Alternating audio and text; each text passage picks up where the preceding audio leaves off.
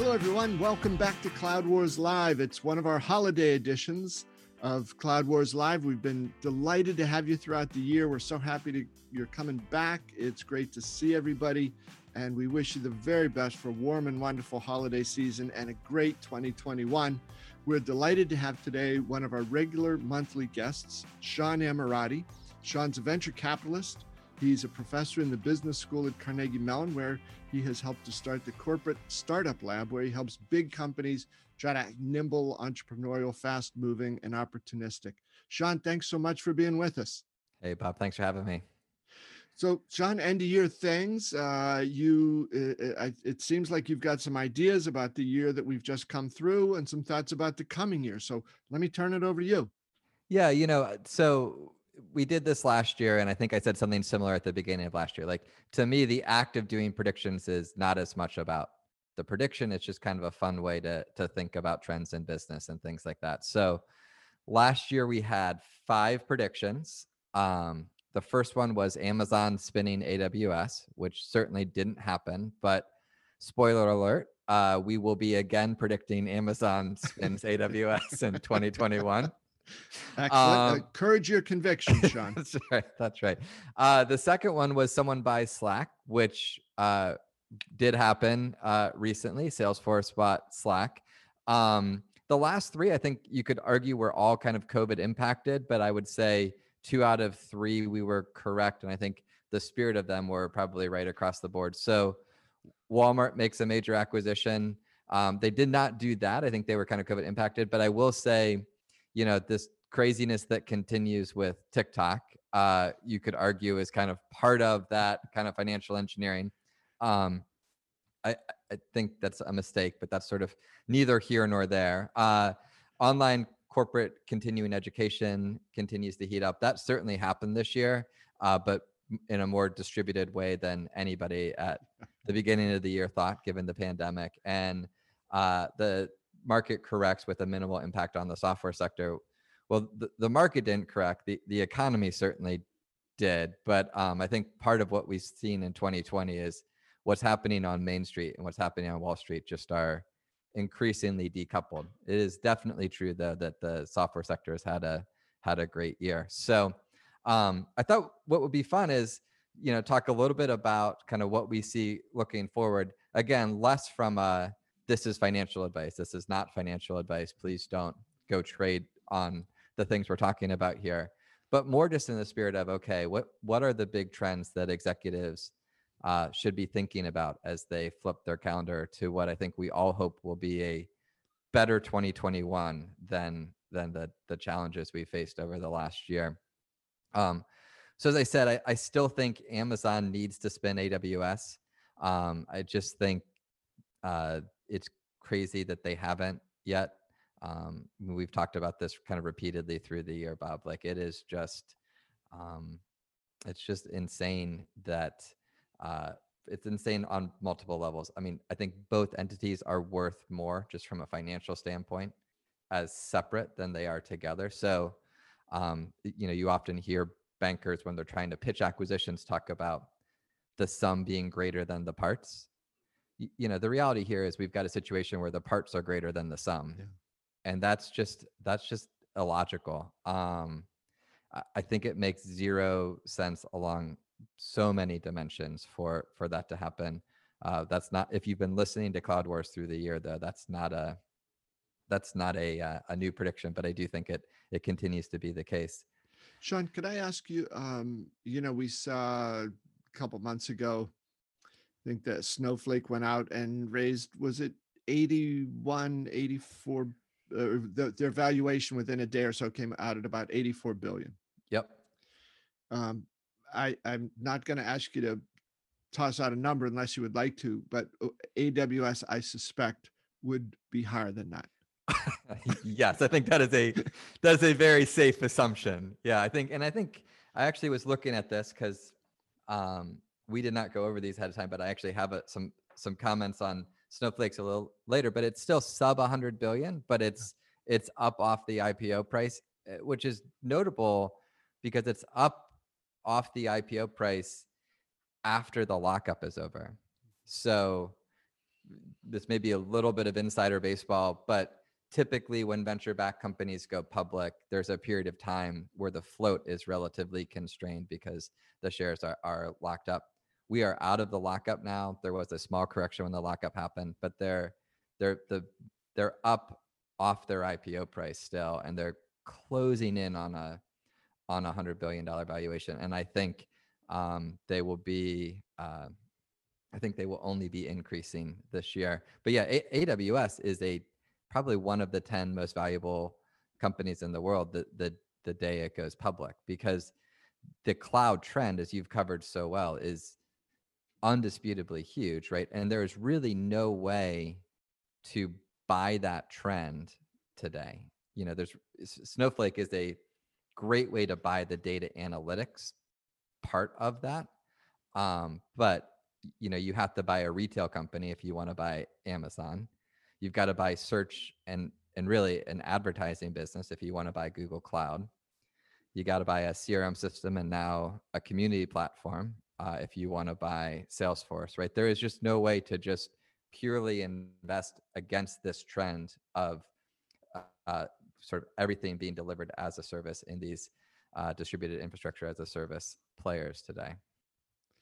All right. Well, in framing it, will it be bigger than Snowflake? I didn't want to pin you down too tightly, Sean, since you've qualified here. But Sean, let me just ask one detail about that. So you're not necessarily one of the 10 most valuable technology companies, but overall. Yeah.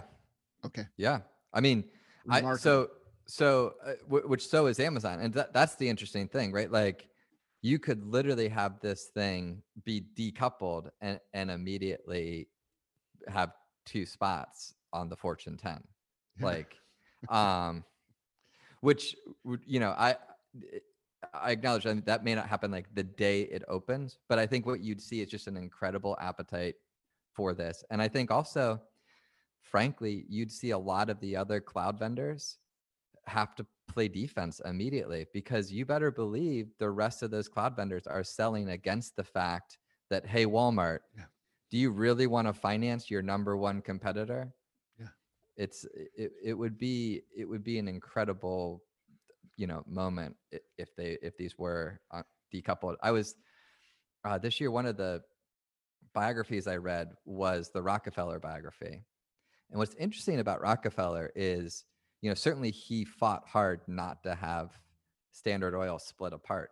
But if you actually look at the wealth creation that happened in that kind of family office, if you will, it really happened after those entities were split apart. And certainly the Amazon shareholders have done incredibly well. It's been a good year, and it's been a great run for Amazon shareholders. But I think what you might see if these are split apart and shareholders become shareholders in both of those entities is even more wealth created with those as separate entities, and potentially more than 2. But the obvious and the just sort of completely low-hanging fruit from a financial perspective is certainly AWS and the rest of Amazon. I think you can make other arguments about, Amazon Marketplace versus Amazon Direct Products and things like that. But that's kind of a different policy question, right? Just in terms of dollars and cents and enterprise value, I really do believe, again, we have a situation where the parts are greater than the sum here. Interesting. All right. So the next 2, I think, that I wanted to talk about are both opportunities to talk about, I think, some ways that people are misreading the implications of the pandemic from a business perspective, right? So certainly the most important part of this pandemic, goes without saying, is the health consequences of it. So that's the most important thing, period, full stop. But, I'm a business school professor and I'm an investor, and, people don't come to me for insights on epidemiology. So I'm going to leave that to people who are experts in that area. I wish more people had that discretion, Sean. Leave the Elon Musk jokes aside here for a minute. But I would just say, like, in terms of the business trends around that, I think there's this narrative that's emerged that has unfortunately taken hold, and I've heard it more and more, which is, well, what COVID-19 was from a business perspective was the great accelerant. And that is like partially true, but it's dangerous when you apply that holistically across all the different markets. So the reality is for parts of the market, what COVID-19 did is it took things that we expected to happen 10, 15 years from now, and it made it happen in a matter of quarters instead of a decade. But in other areas, things are going to go back to the way they were when this, you know, through some combination of testing and now thankfully these vaccines that are starting to roll out, and I think probably more responsible just decisions across the board as we head into to next year, we're going to eventually get back to things like they were. And some of these things will just snap back. Like an easy, not controversial example of this that I like to give people is my kids will go back to school as soon as it's safe for my kids to go back to school, right? I have a 8-year-old and a son who turns 10 this weekend when we're recording, right? There's been no accelerant towards Zoom-based elementary education, right? What's happened is we've done Zoom-based elementary education because some parents have believed that's the right thing for their families and whatever, but that is not an accelerant. That is just a correction that will correct back. Now, I also teach graduate school at Carnegie Mellon. I think graduate education may forever be changed based on what happened here. And so that's an easy example of how you can't just universally apply this, like draw the line and just say, hey, what we've experienced been this accelerant across the board. Hey, Sean, that's an interesting point. And I want to come back to that in just a second. But first, a word from BMC, our sponsor. BMC wants to know, is your business on its A game? That's when systems are intelligent by learning from markets, where automation is paramount yet effortless, and when technology and people work as one in an enterprise.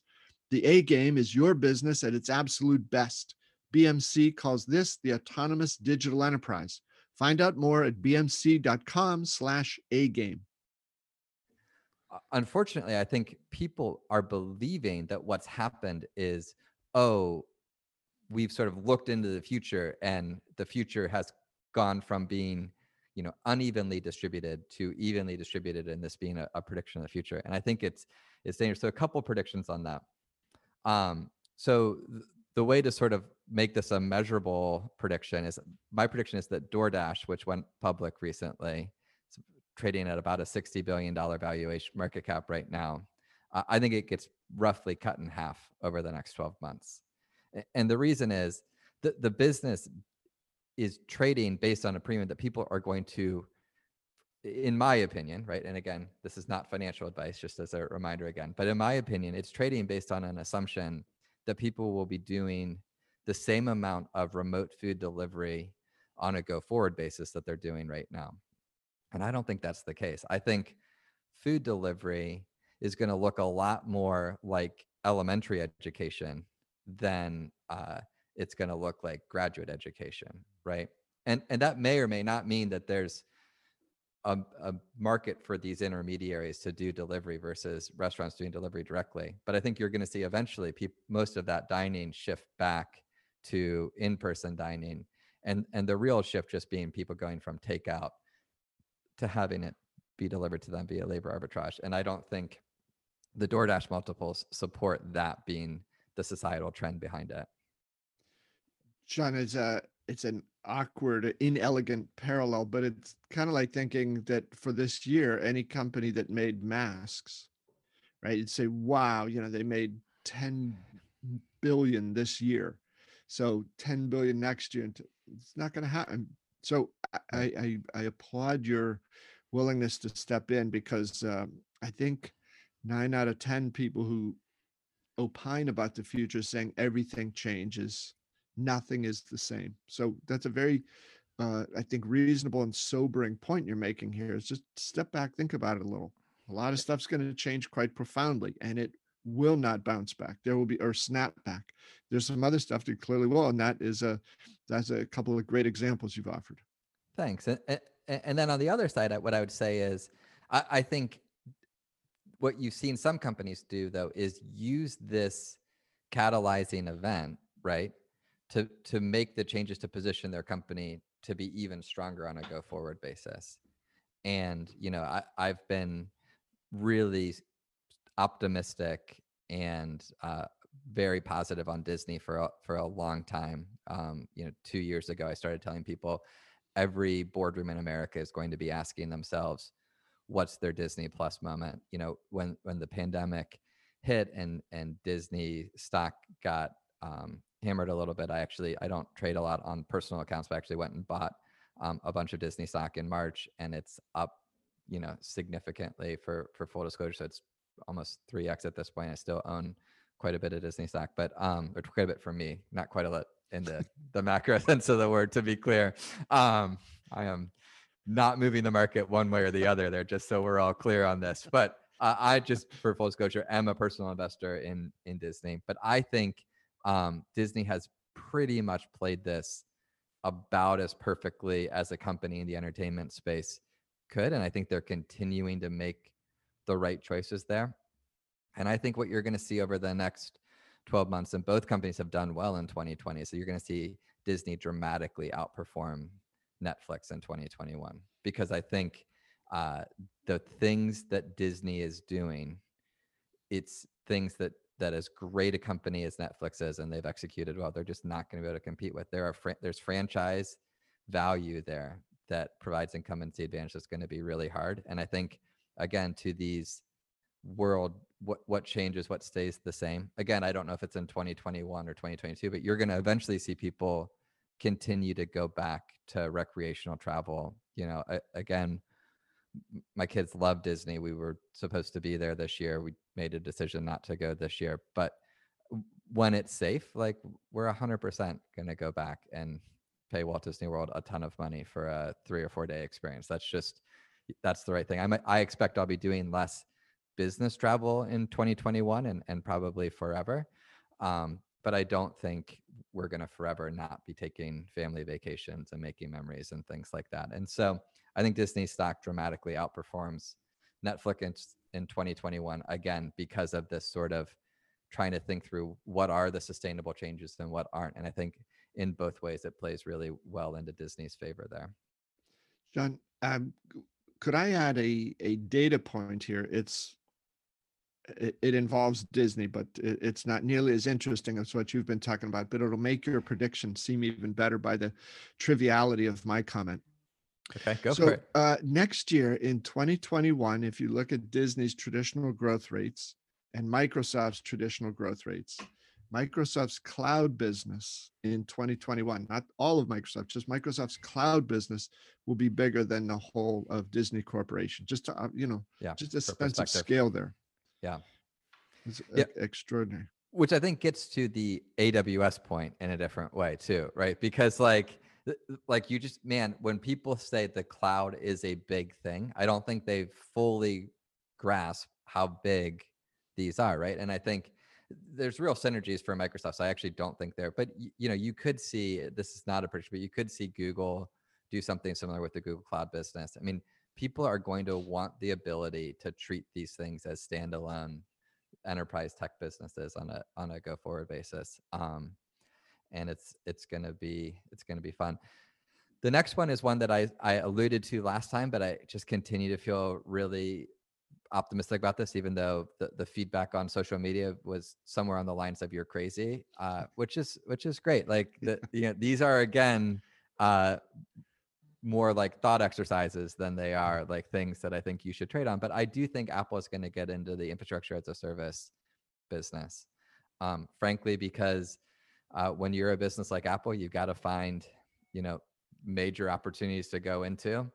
There aren't a lot of spaces left. There aren't a lot of white space left for Apple. I think health is one white space, but there aren't a ton of white space left for businesses like Apple.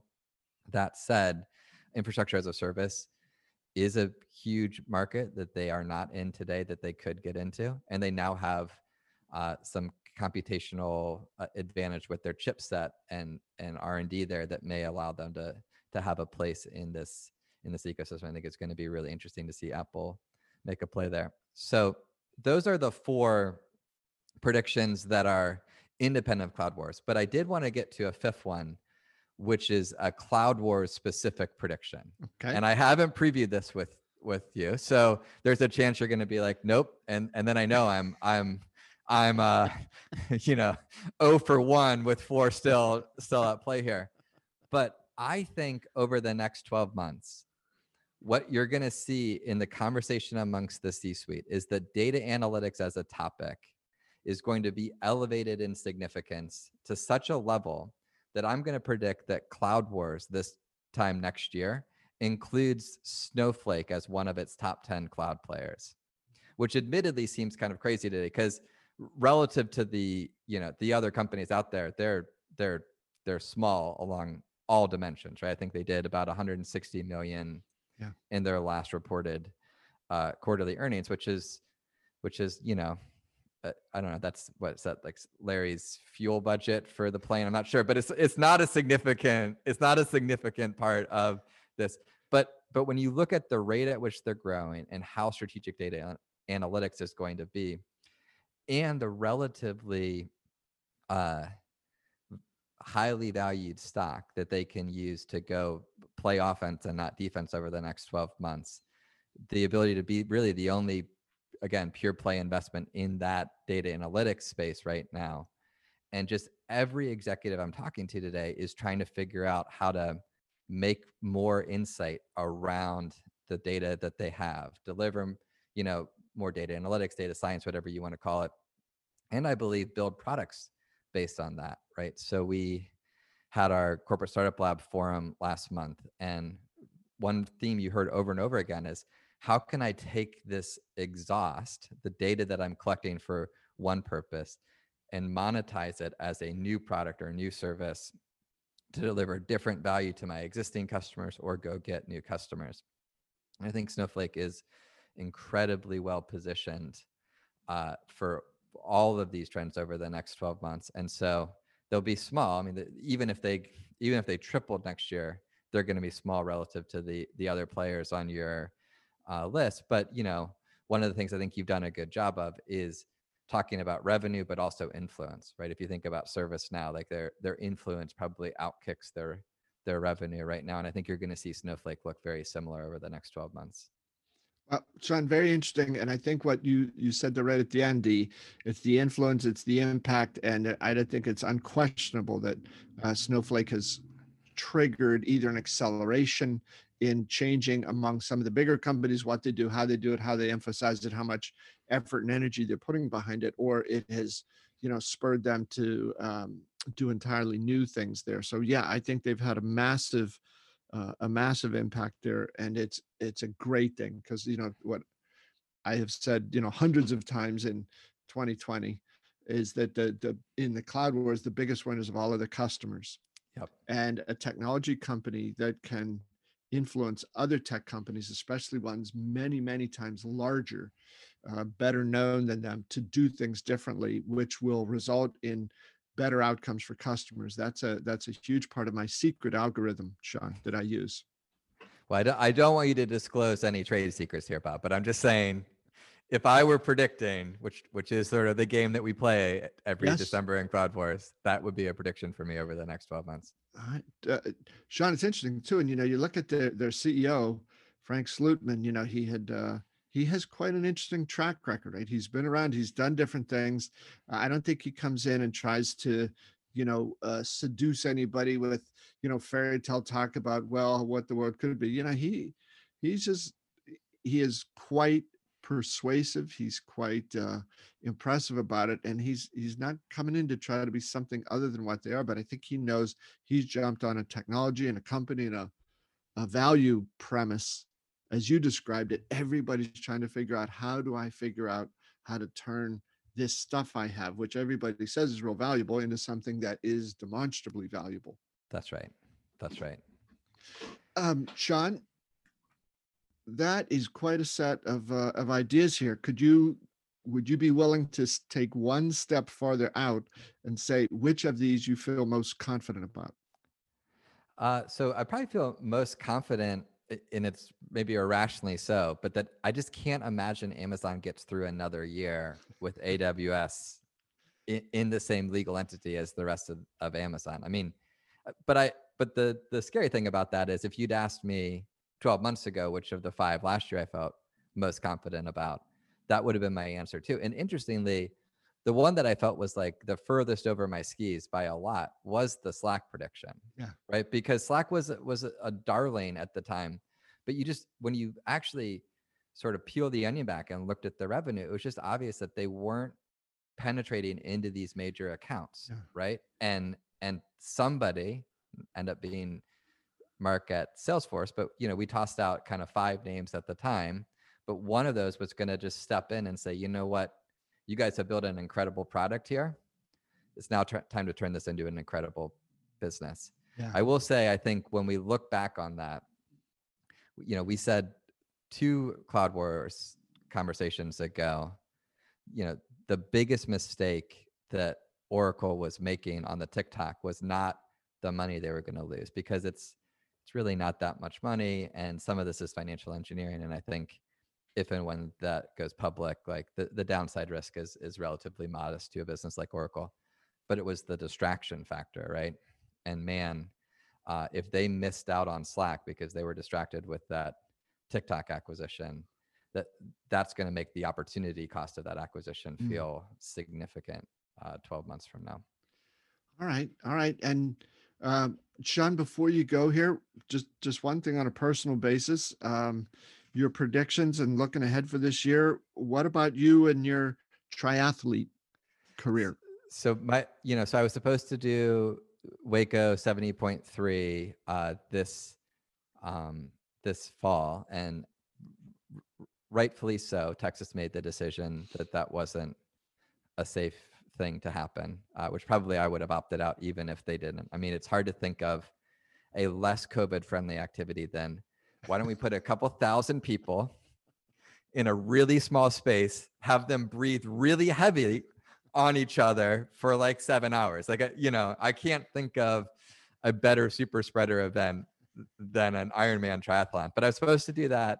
I was supposed to do that this year and ended up deferring that for next year. I'm really looking forward to it.